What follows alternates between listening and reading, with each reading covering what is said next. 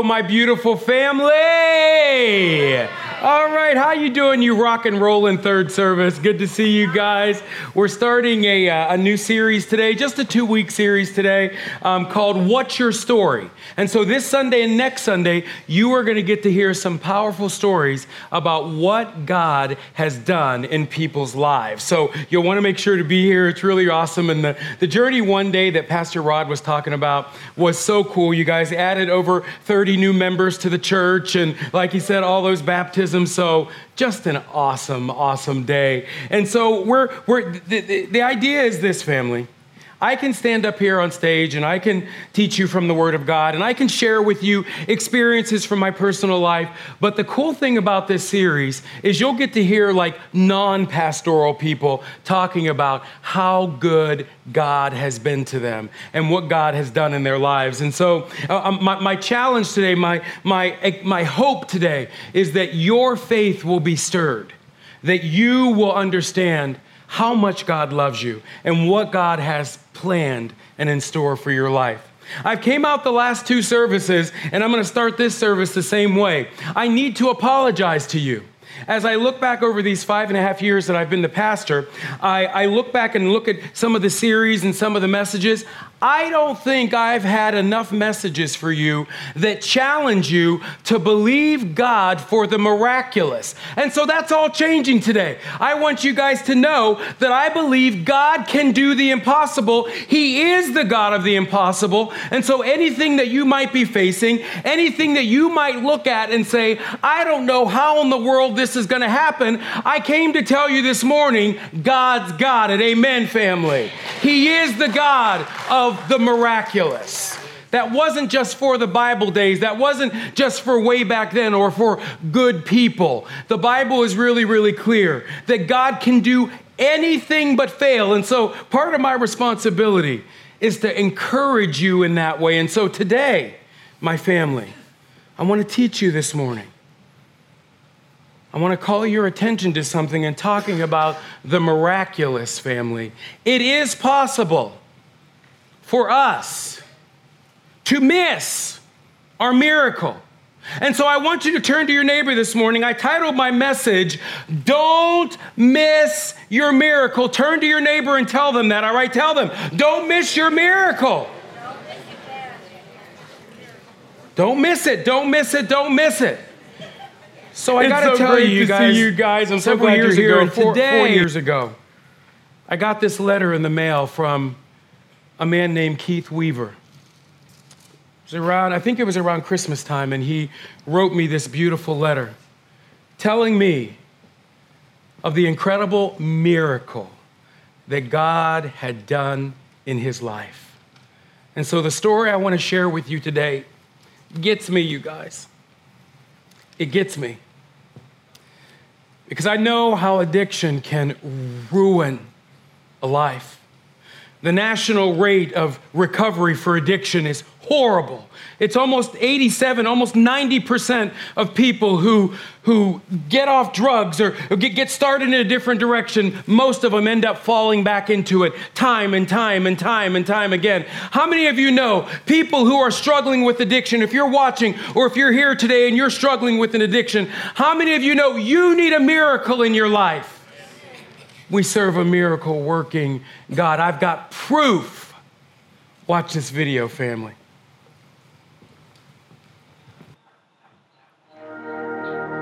My name is Keith Weaver. I live in Mattoon, but I come to church here at GT. I've been coming since December 28th of 2014.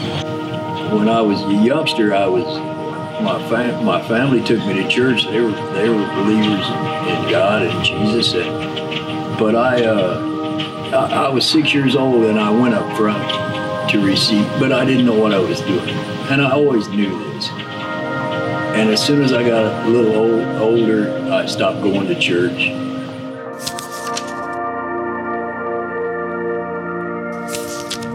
I think the reason I stopped going to church was because just the outside influences of the world. I thought this is cool to do all this partying and just being rebellious against what I've been taught. I guess I thought nobody knows better than me and I'm going to do what I want to do. Things really started to get bad for me when I started using crack cocaine. And I started this probably around age 25 or 26. I was using it regularly. And it just kept progressing, and my life got more out of control. Just to give you the depths of my addiction, I know for a fact I've spent over $200,000 on this drug. I lost 3 excellent jobs with my addiction with this drug. I could not keep a job more than about 5-6 years. I would always lose them. I spent all the money in my retirement accounts. I treated my family horrible. I stole from the very people that love me, including my family. I stole from anyone that I had the opportunity to. I lied to everyone. The only thing that mattered to me was getting that cocaine, and when my money ran out, I knew I was going to get some more money somehow, whatever it took, and continuing that addiction.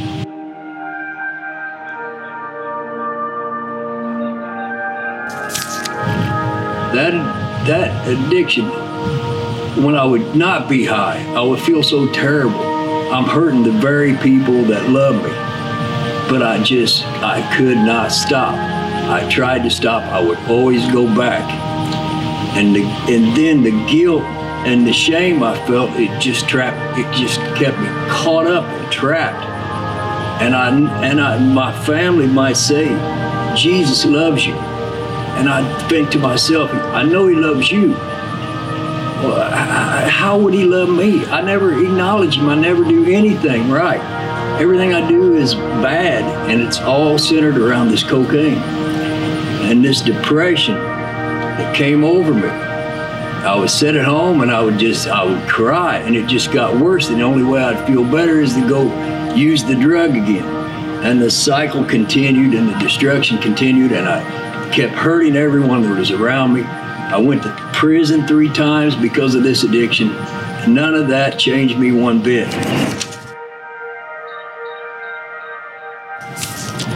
I had got so much guilt and shame. At Christmas time, I'd be around my family. I could not open a gift in front of them.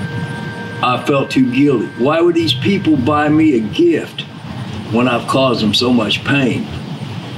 And then of Christmas 2014, I told my sister, I asked her, what time does your church start? I've got to see a preacher. I just got to talk to somebody. I can't take this anymore. And I came here to GT with him that day. And I said that prayer. I confessed my sins to Jesus. And I asked him, save me from my sins. And I didn't understand that much about it.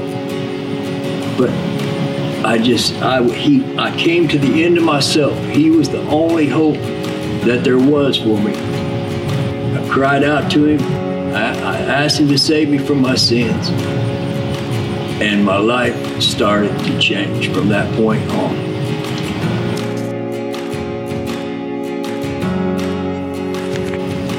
Jesus Christ is the only one who can change your heart. He loved me when I was at my worst. I just couldn't see it. When I cried out to him, he was right there. He came, he rescued me, he saved me from my sins. He changed my heart. And that enables the other things to take place. One day I know I told Angelique, did you notice I don't even curse anymore? Things like that. And the peace, caring about other people, not using people. This is a life that I was convinced I could never have. But Satan kept me trapped in that guilt and my shame. I thought I would have to clean myself up before I could ever go to church, and I couldn't clean myself up. And I didn't understand grace at that time.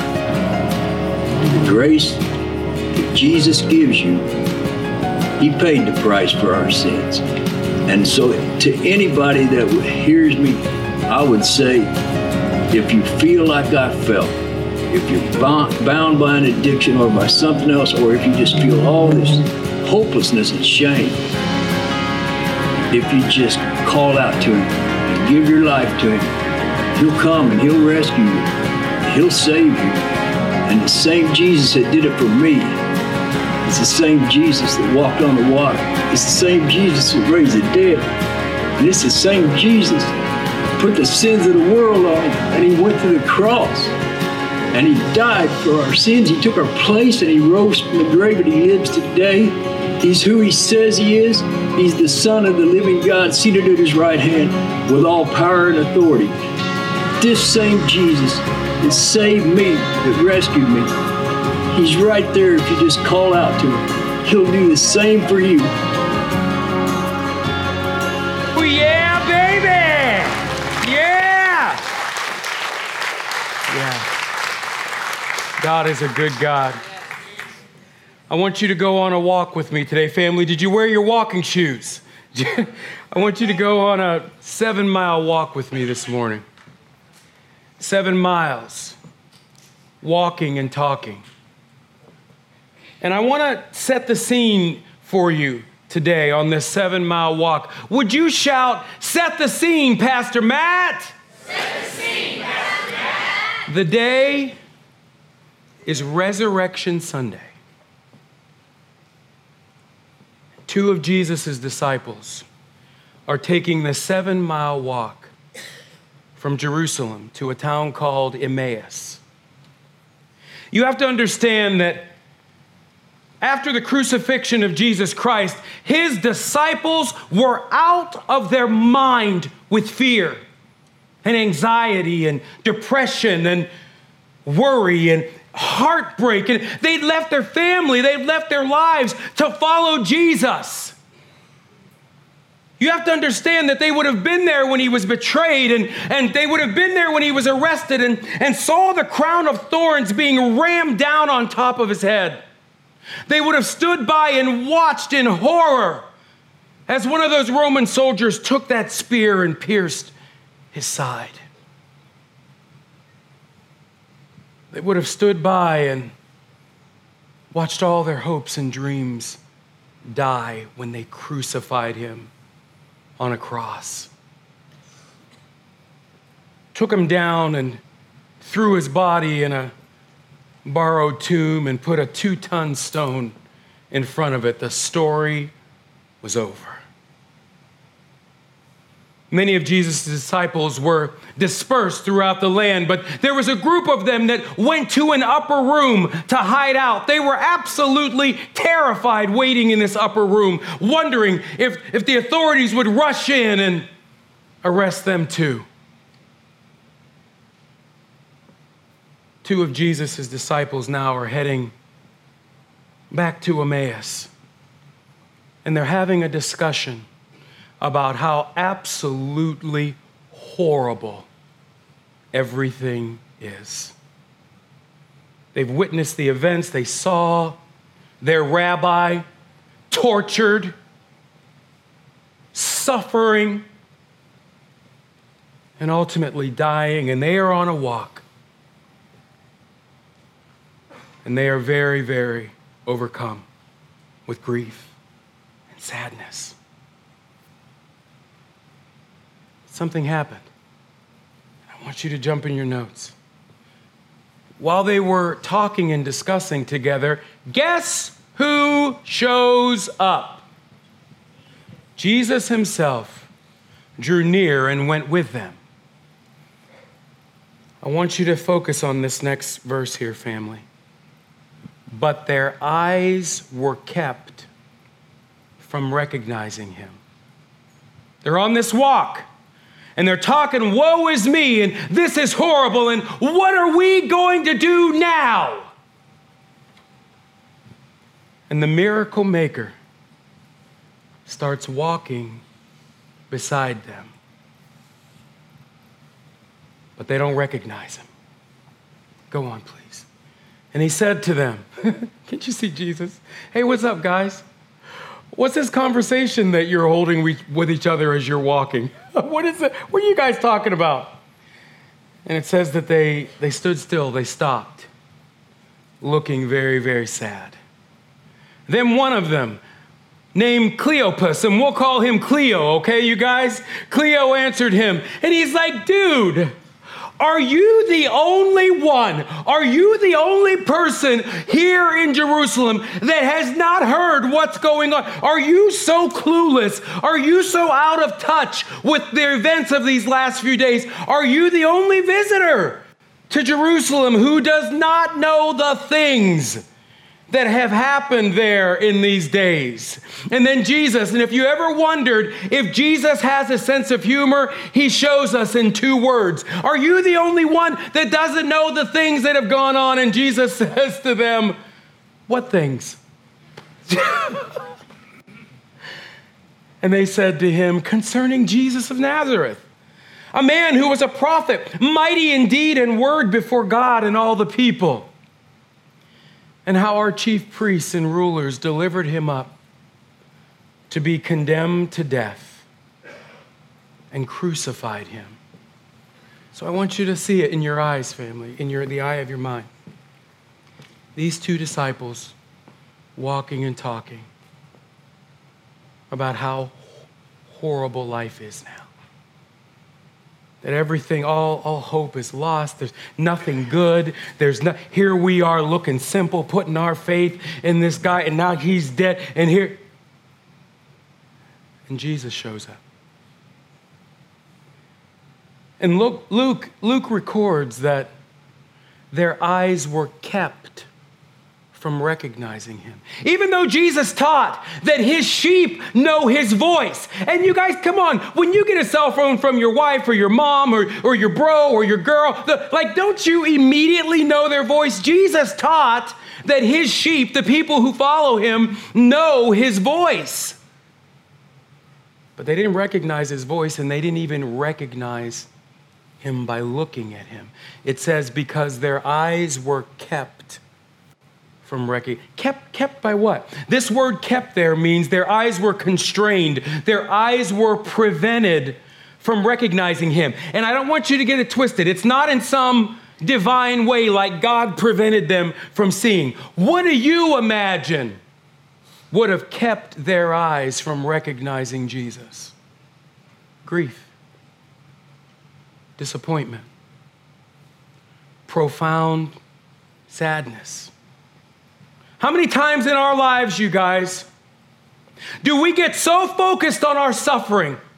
We get so focused on what we don't have and what we've been through. We get so focused on all the disappointments and how everybody else seems to be happy. We get so focused on what we don't have that those things crowd out the voice of God.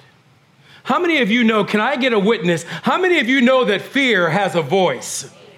And do you know it's possible for us to be listening to fear and anxiety and worry, that those voices crowd out the voice of our Savior? So they're walking along. And they're like, are you so out of touch? Do you not know what happened in Jerusalem? All they focused on, family, all their eyes saw was Jesus' agony. All they focused on was his death on the cross. They were so focused on everything that they thought they'd lost that the miracle himself is right there, and they can't even recognize him. How often is that true of us? Where we're so caught up in the pain of the process.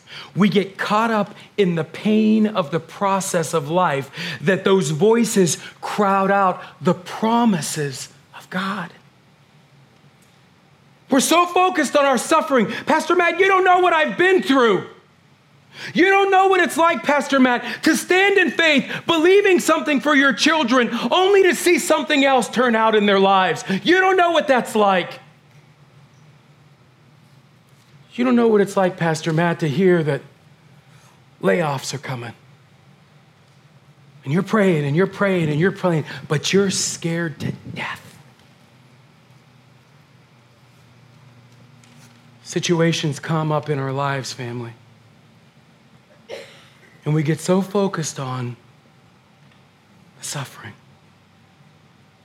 We listen so much to the voice of fear and lack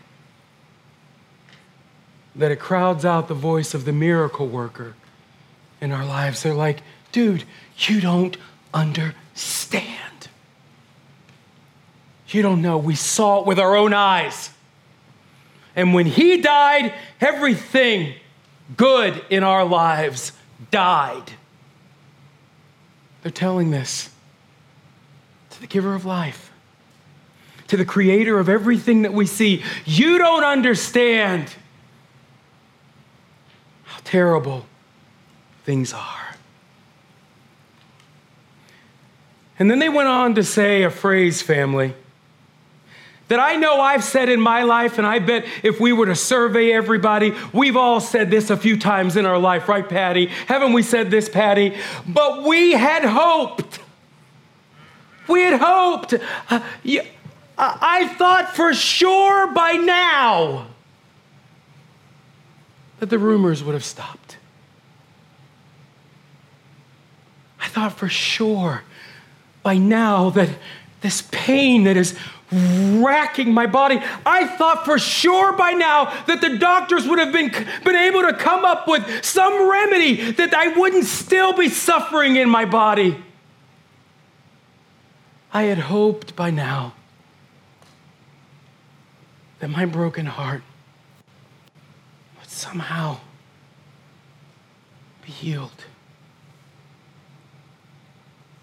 But we had hoped. Past tense. Seeing him on that cross was the day for them that hope died.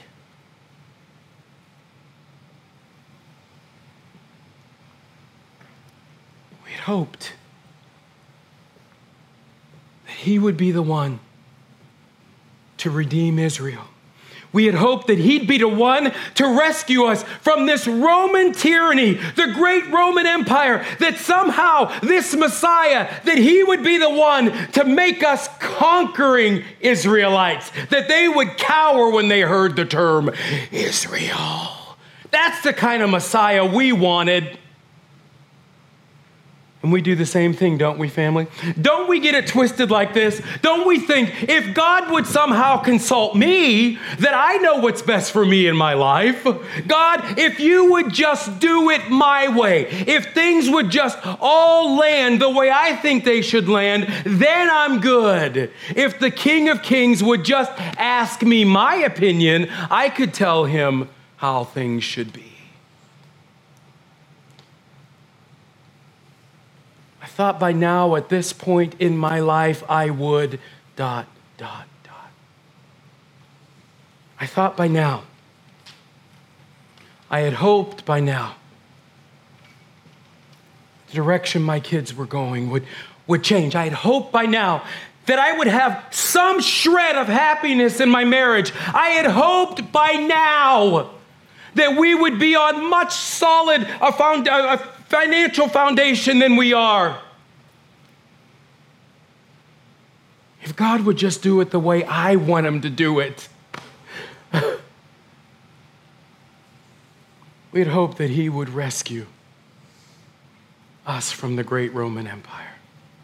Yes, and besides all this, like you need to know, it's now the third day since these things had happened. And I told you a long time ago that in Jewish mysticism, they thought that after a person died, that the spirit would linger around a couple days and that possibly the person could be resuscitated because the spirit would. But he's like, no, it's been 3 days. So there's not even that hope. There's not even that hope that, I know that's wrong thinking, and but there's not even, we don't even have that hope. It's been 3 days since these things had happened.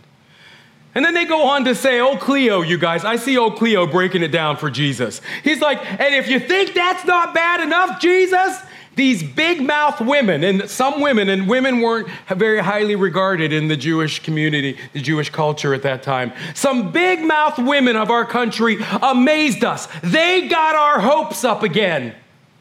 They were at the tomb early in the morning.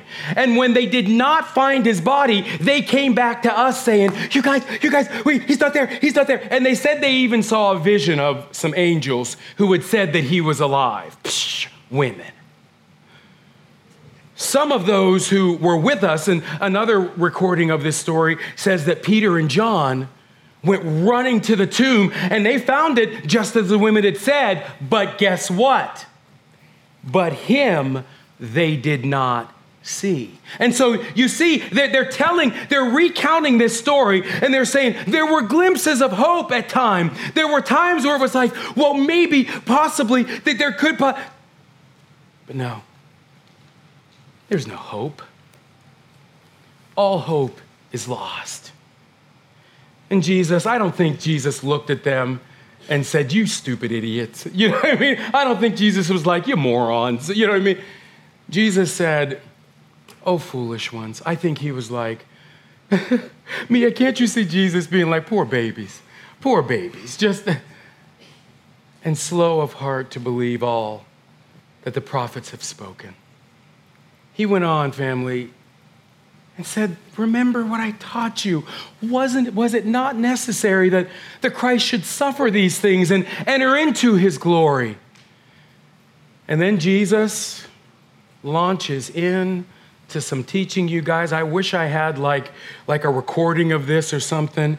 And beginning with Moses, Jesus took it old school, you guys. He went all the way back to Moses and all the prophets. He interpreted them to them in all the scriptures, the things that were all about him, that were concerning him. And so I can see Jesus, Michelle, walking with old Cleo and the other disciple saying, you remember when Moses wrote back in the book of Genesis that a virgin should have a child, and that this child would stomp on the head. He would bruise the head of the serpent. He would bruise the head of the enemy. I can see him skipping over to some of the Psalms that were talking all about him. I can see him going to the story of Abraham and Isaac and saying, remember when Abraham was asked to sacrifice his only son? I could see him talking about in the book of Isaiah and saying, well, for unto us a child is born this day, and how the Messiah, his bones would be crushed and bruised and broken. I can see Jesus saying,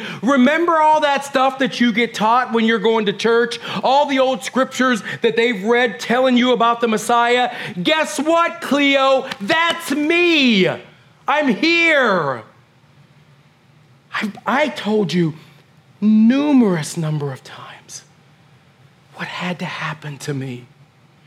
When you go to synagogue, when you go to church, and they read through talking about what the Messiah, all these things shouldn't have been new to you. And so what Jesus is telling them, and what we need to pick up on this is this, family, that our whole life we can come to church, and we can even jump into that Bible and read the Bible, and we can hear teaching and preaching, and still, when it all hits the fan, we can lose our minds. We can listen to the voices of fear and doubt. I don't even know what to believe. It's possible for us to know the truth. When you're in the middle of that suffering, for the pain of the process to snuff out the voice of our miracle maker. He's saying, you heard all these things about what would happen to me. And I even told you myself, you guys, they're gonna arrest me,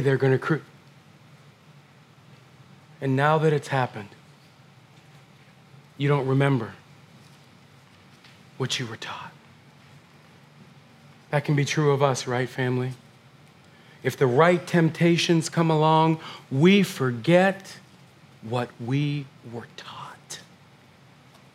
If the right negative voices, if we listen to that voice of fear and panic and worry, we can find ourselves in the same place as these disciples. What are we gonna do now?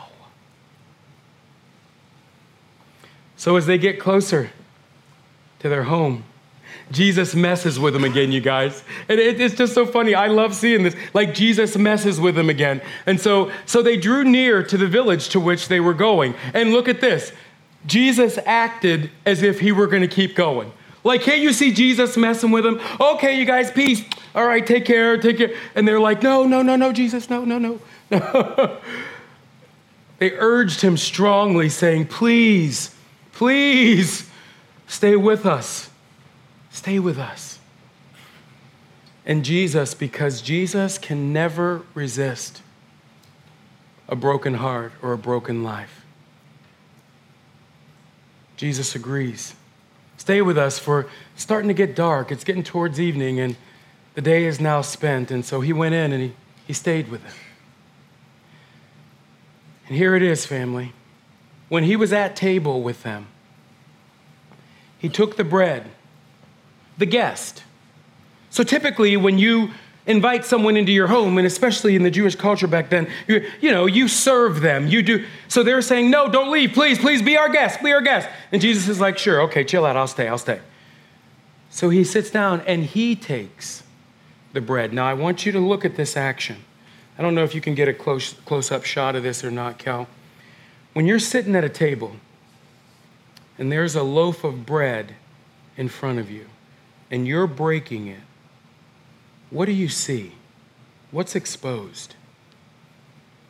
Jesus sits down and he took the bread and he blessed it and he broke it and he gave it to them. Suddenly,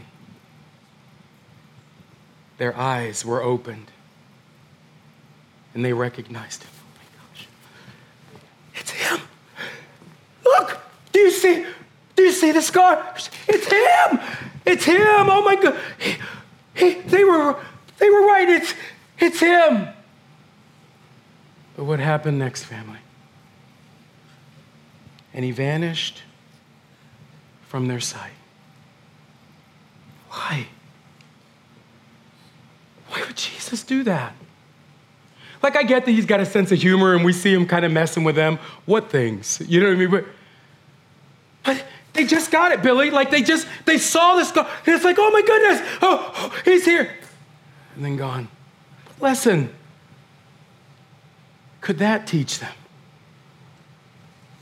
What lesson can we get from Jesus just disappearing when they recognized him? They finally got it. Their eyes were finally open. What lesson could there be in him leaving them now? The lesson for them, family, is a lesson for us. What Jesus did was he took some time to remind them of the promises that are found in the Word of God. He took some time to teach them before he disappeared. And the lesson for them and the lesson for us is this. I used to say, if I were alive back then, I wouldn't have let them crucify Jesus. If I'd have been one of the ones that were like, no, you leave him alone, don't crucify. And I've also said, and you guys don't leave me hanging out here looking crazy, all right? Haven't you ever said this, or have you at least thought this? When you're going through a really difficult time, I just wish I could see Jesus.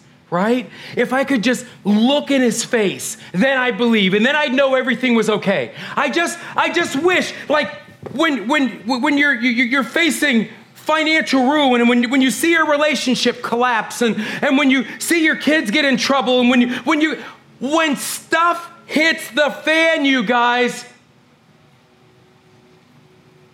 if I could just see him in that moment, then I would believe, then I would know.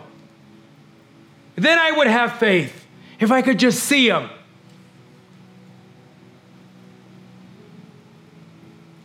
Yesterday I was here.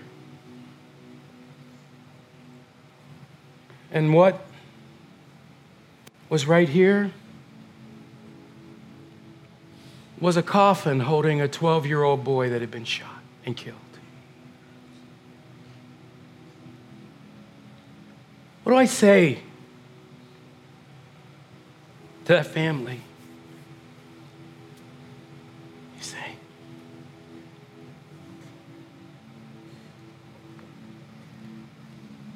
What do they need to hear in those moments? Well, you just need to see Jesus. That's all. So come on, I'm going to take you somewhere where you can see Jesus, and then everything. Jesus knew that 40 days from eating that meal with them, in 40 days, he was going to disappear. He was going to be gone. He was going to go back to heaven, and they wouldn't be able to physically see him anymore. And so what he was teaching them is the same thing that he's teaching us. Anquinette, it's a walk of faith.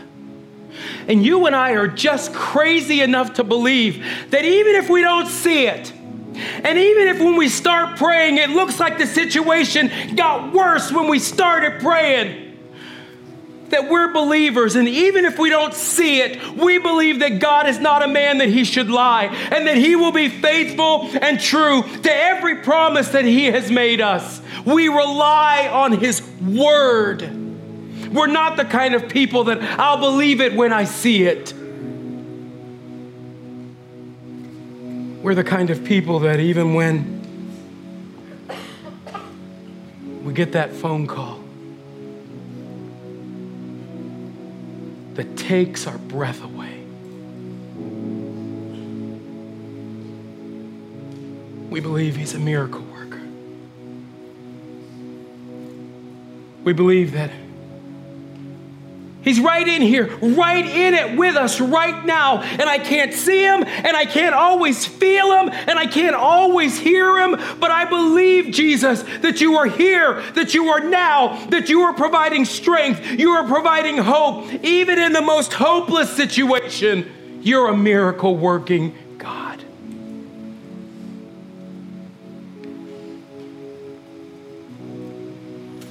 And so what is it for you, my beautiful family, that you're just, I'm done, that you're about ready to walk away from, that you need a miracle in, and you know it, and you don't need me to stand up here and tell you what it is. You know that if God doesn't show up in this situation, what is it for you? That you're standing in faith, believing God for. Maybe you're here or you're watching, and you and your husband have been crying out to God for a baby, and you don't see any change. Maybe you're here or you're watching, and your son or your daughter has broken your heart. I don't see it getting any better, Pastor Matt. I don't see it getting any better. Maybe you're here or you're watching, and you are slowly watching your mom or your dad wither away. Maybe that addiction has creeped back in, and you're like, I thought I was over it. I had hoped by now that I could resist the urge.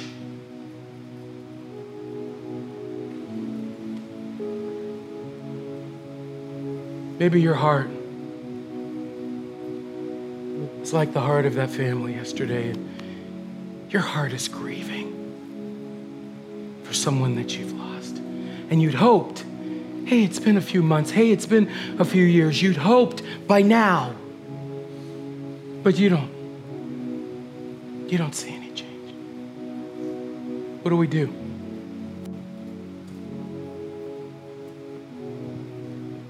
We remind ourselves of what the Word of God says. And the Word of God says that you are the head and not the tail. The Word of God says that He specializes in broken people. We see it all throughout His Word. That He specializes in situations that everybody else would wash their hands of and say, we might as well just give up. We see it time and time again, family. Our miracle working God showing up and making all the difference. And so I'm going to ask you to do me a favor. I'm done. I'm going to ask you to do me a favor if you would. Would you stand on your feet? What is it that you're believing God for? That you need God to show up in, that you're like, God, I want you to turn this situation around in my body. God, I need healing. God, my marriage needs restoration. God, I'm worried sick about my kids and I don't see it getting any better. God, my heart is broken. She left God. He left God. And I don't know what I'm going to do. Don't miss your miracle. With all the compassion that you can muster up in your heart, and I know several of us are doing it through tears, I want you to turn to your neighbor and I want you to say to them, don't miss your miracle. They need to hear it from you. Turn to them and tell them they need to hear you say it. Don't miss your miracle. God is working. God is working. God is working. He is working all things together for your good. God is working. I've asked Pastor Rod if he would step out here. And I asked him if he would pray a prayer of faith for you guys.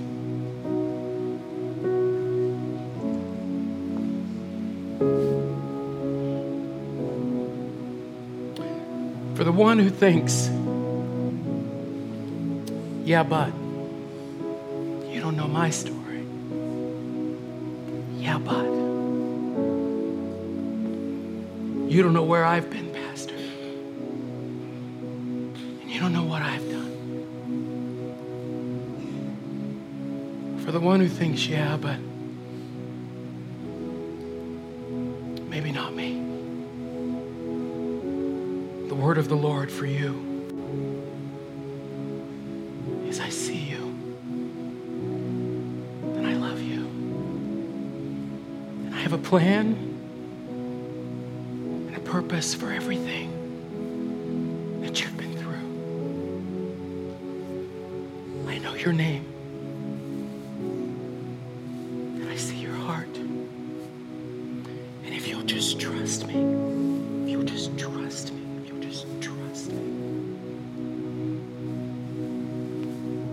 wash it all away. If you'll just trust me. Stop looking back. Stop looking back. Trust me.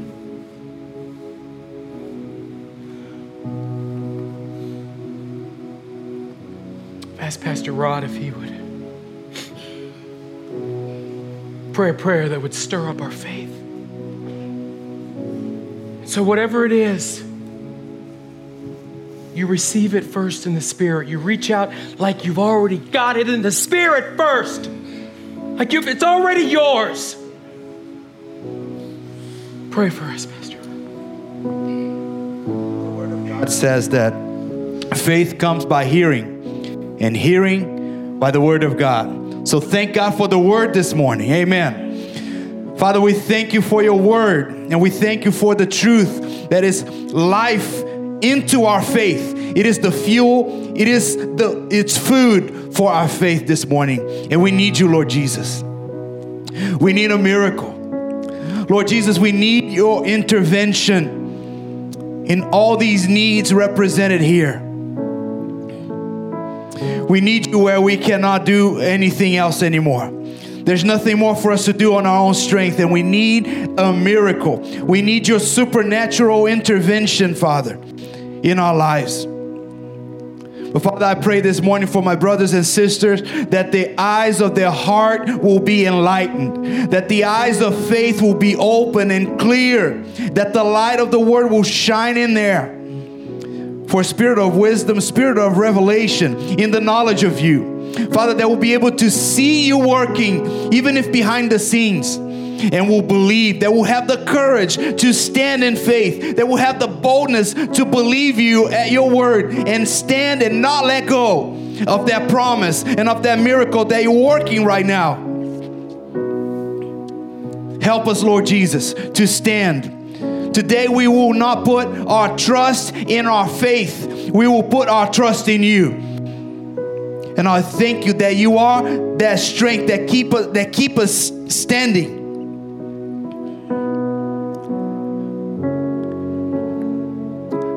I'll tell you what, Thanksgiving is this week. And there's no better response to when you're believing God and you see His work and you see His grace over your life than to thank Him ahead of time for what He's doing. So how about we do that right now? Can you lift up your hands, or can you just start thanking God for the miracle you're believing God for? Father God, we thank you so much. We don't see it yet, but we believe it. And we thank you because in faith, we know that you're doing that work even right now. So we thank you ahead of time for that restoration. We thank you ahead of time for that healing. We thank you ahead of time for that provision. We thank you ahead of time for that life restored, Father, and that life cleansed from addictions and things like that. We thank you because you're good. We keep our eyes on you. We'll keep our eyes on your goodness, on your faithfulness. And we'll stand by your spirit, by your strength. Not by might, not by power, but by the Spirit of God. And we thank you this morning. In Jesus' name. In Jesus' name. Did you receive it? Is that something you can say? Yes, it's mine. It is mine. Amen, amen. All right, guys. Happy Thanksgiving to you all. Love you. I'll see you next week, all right? God bless.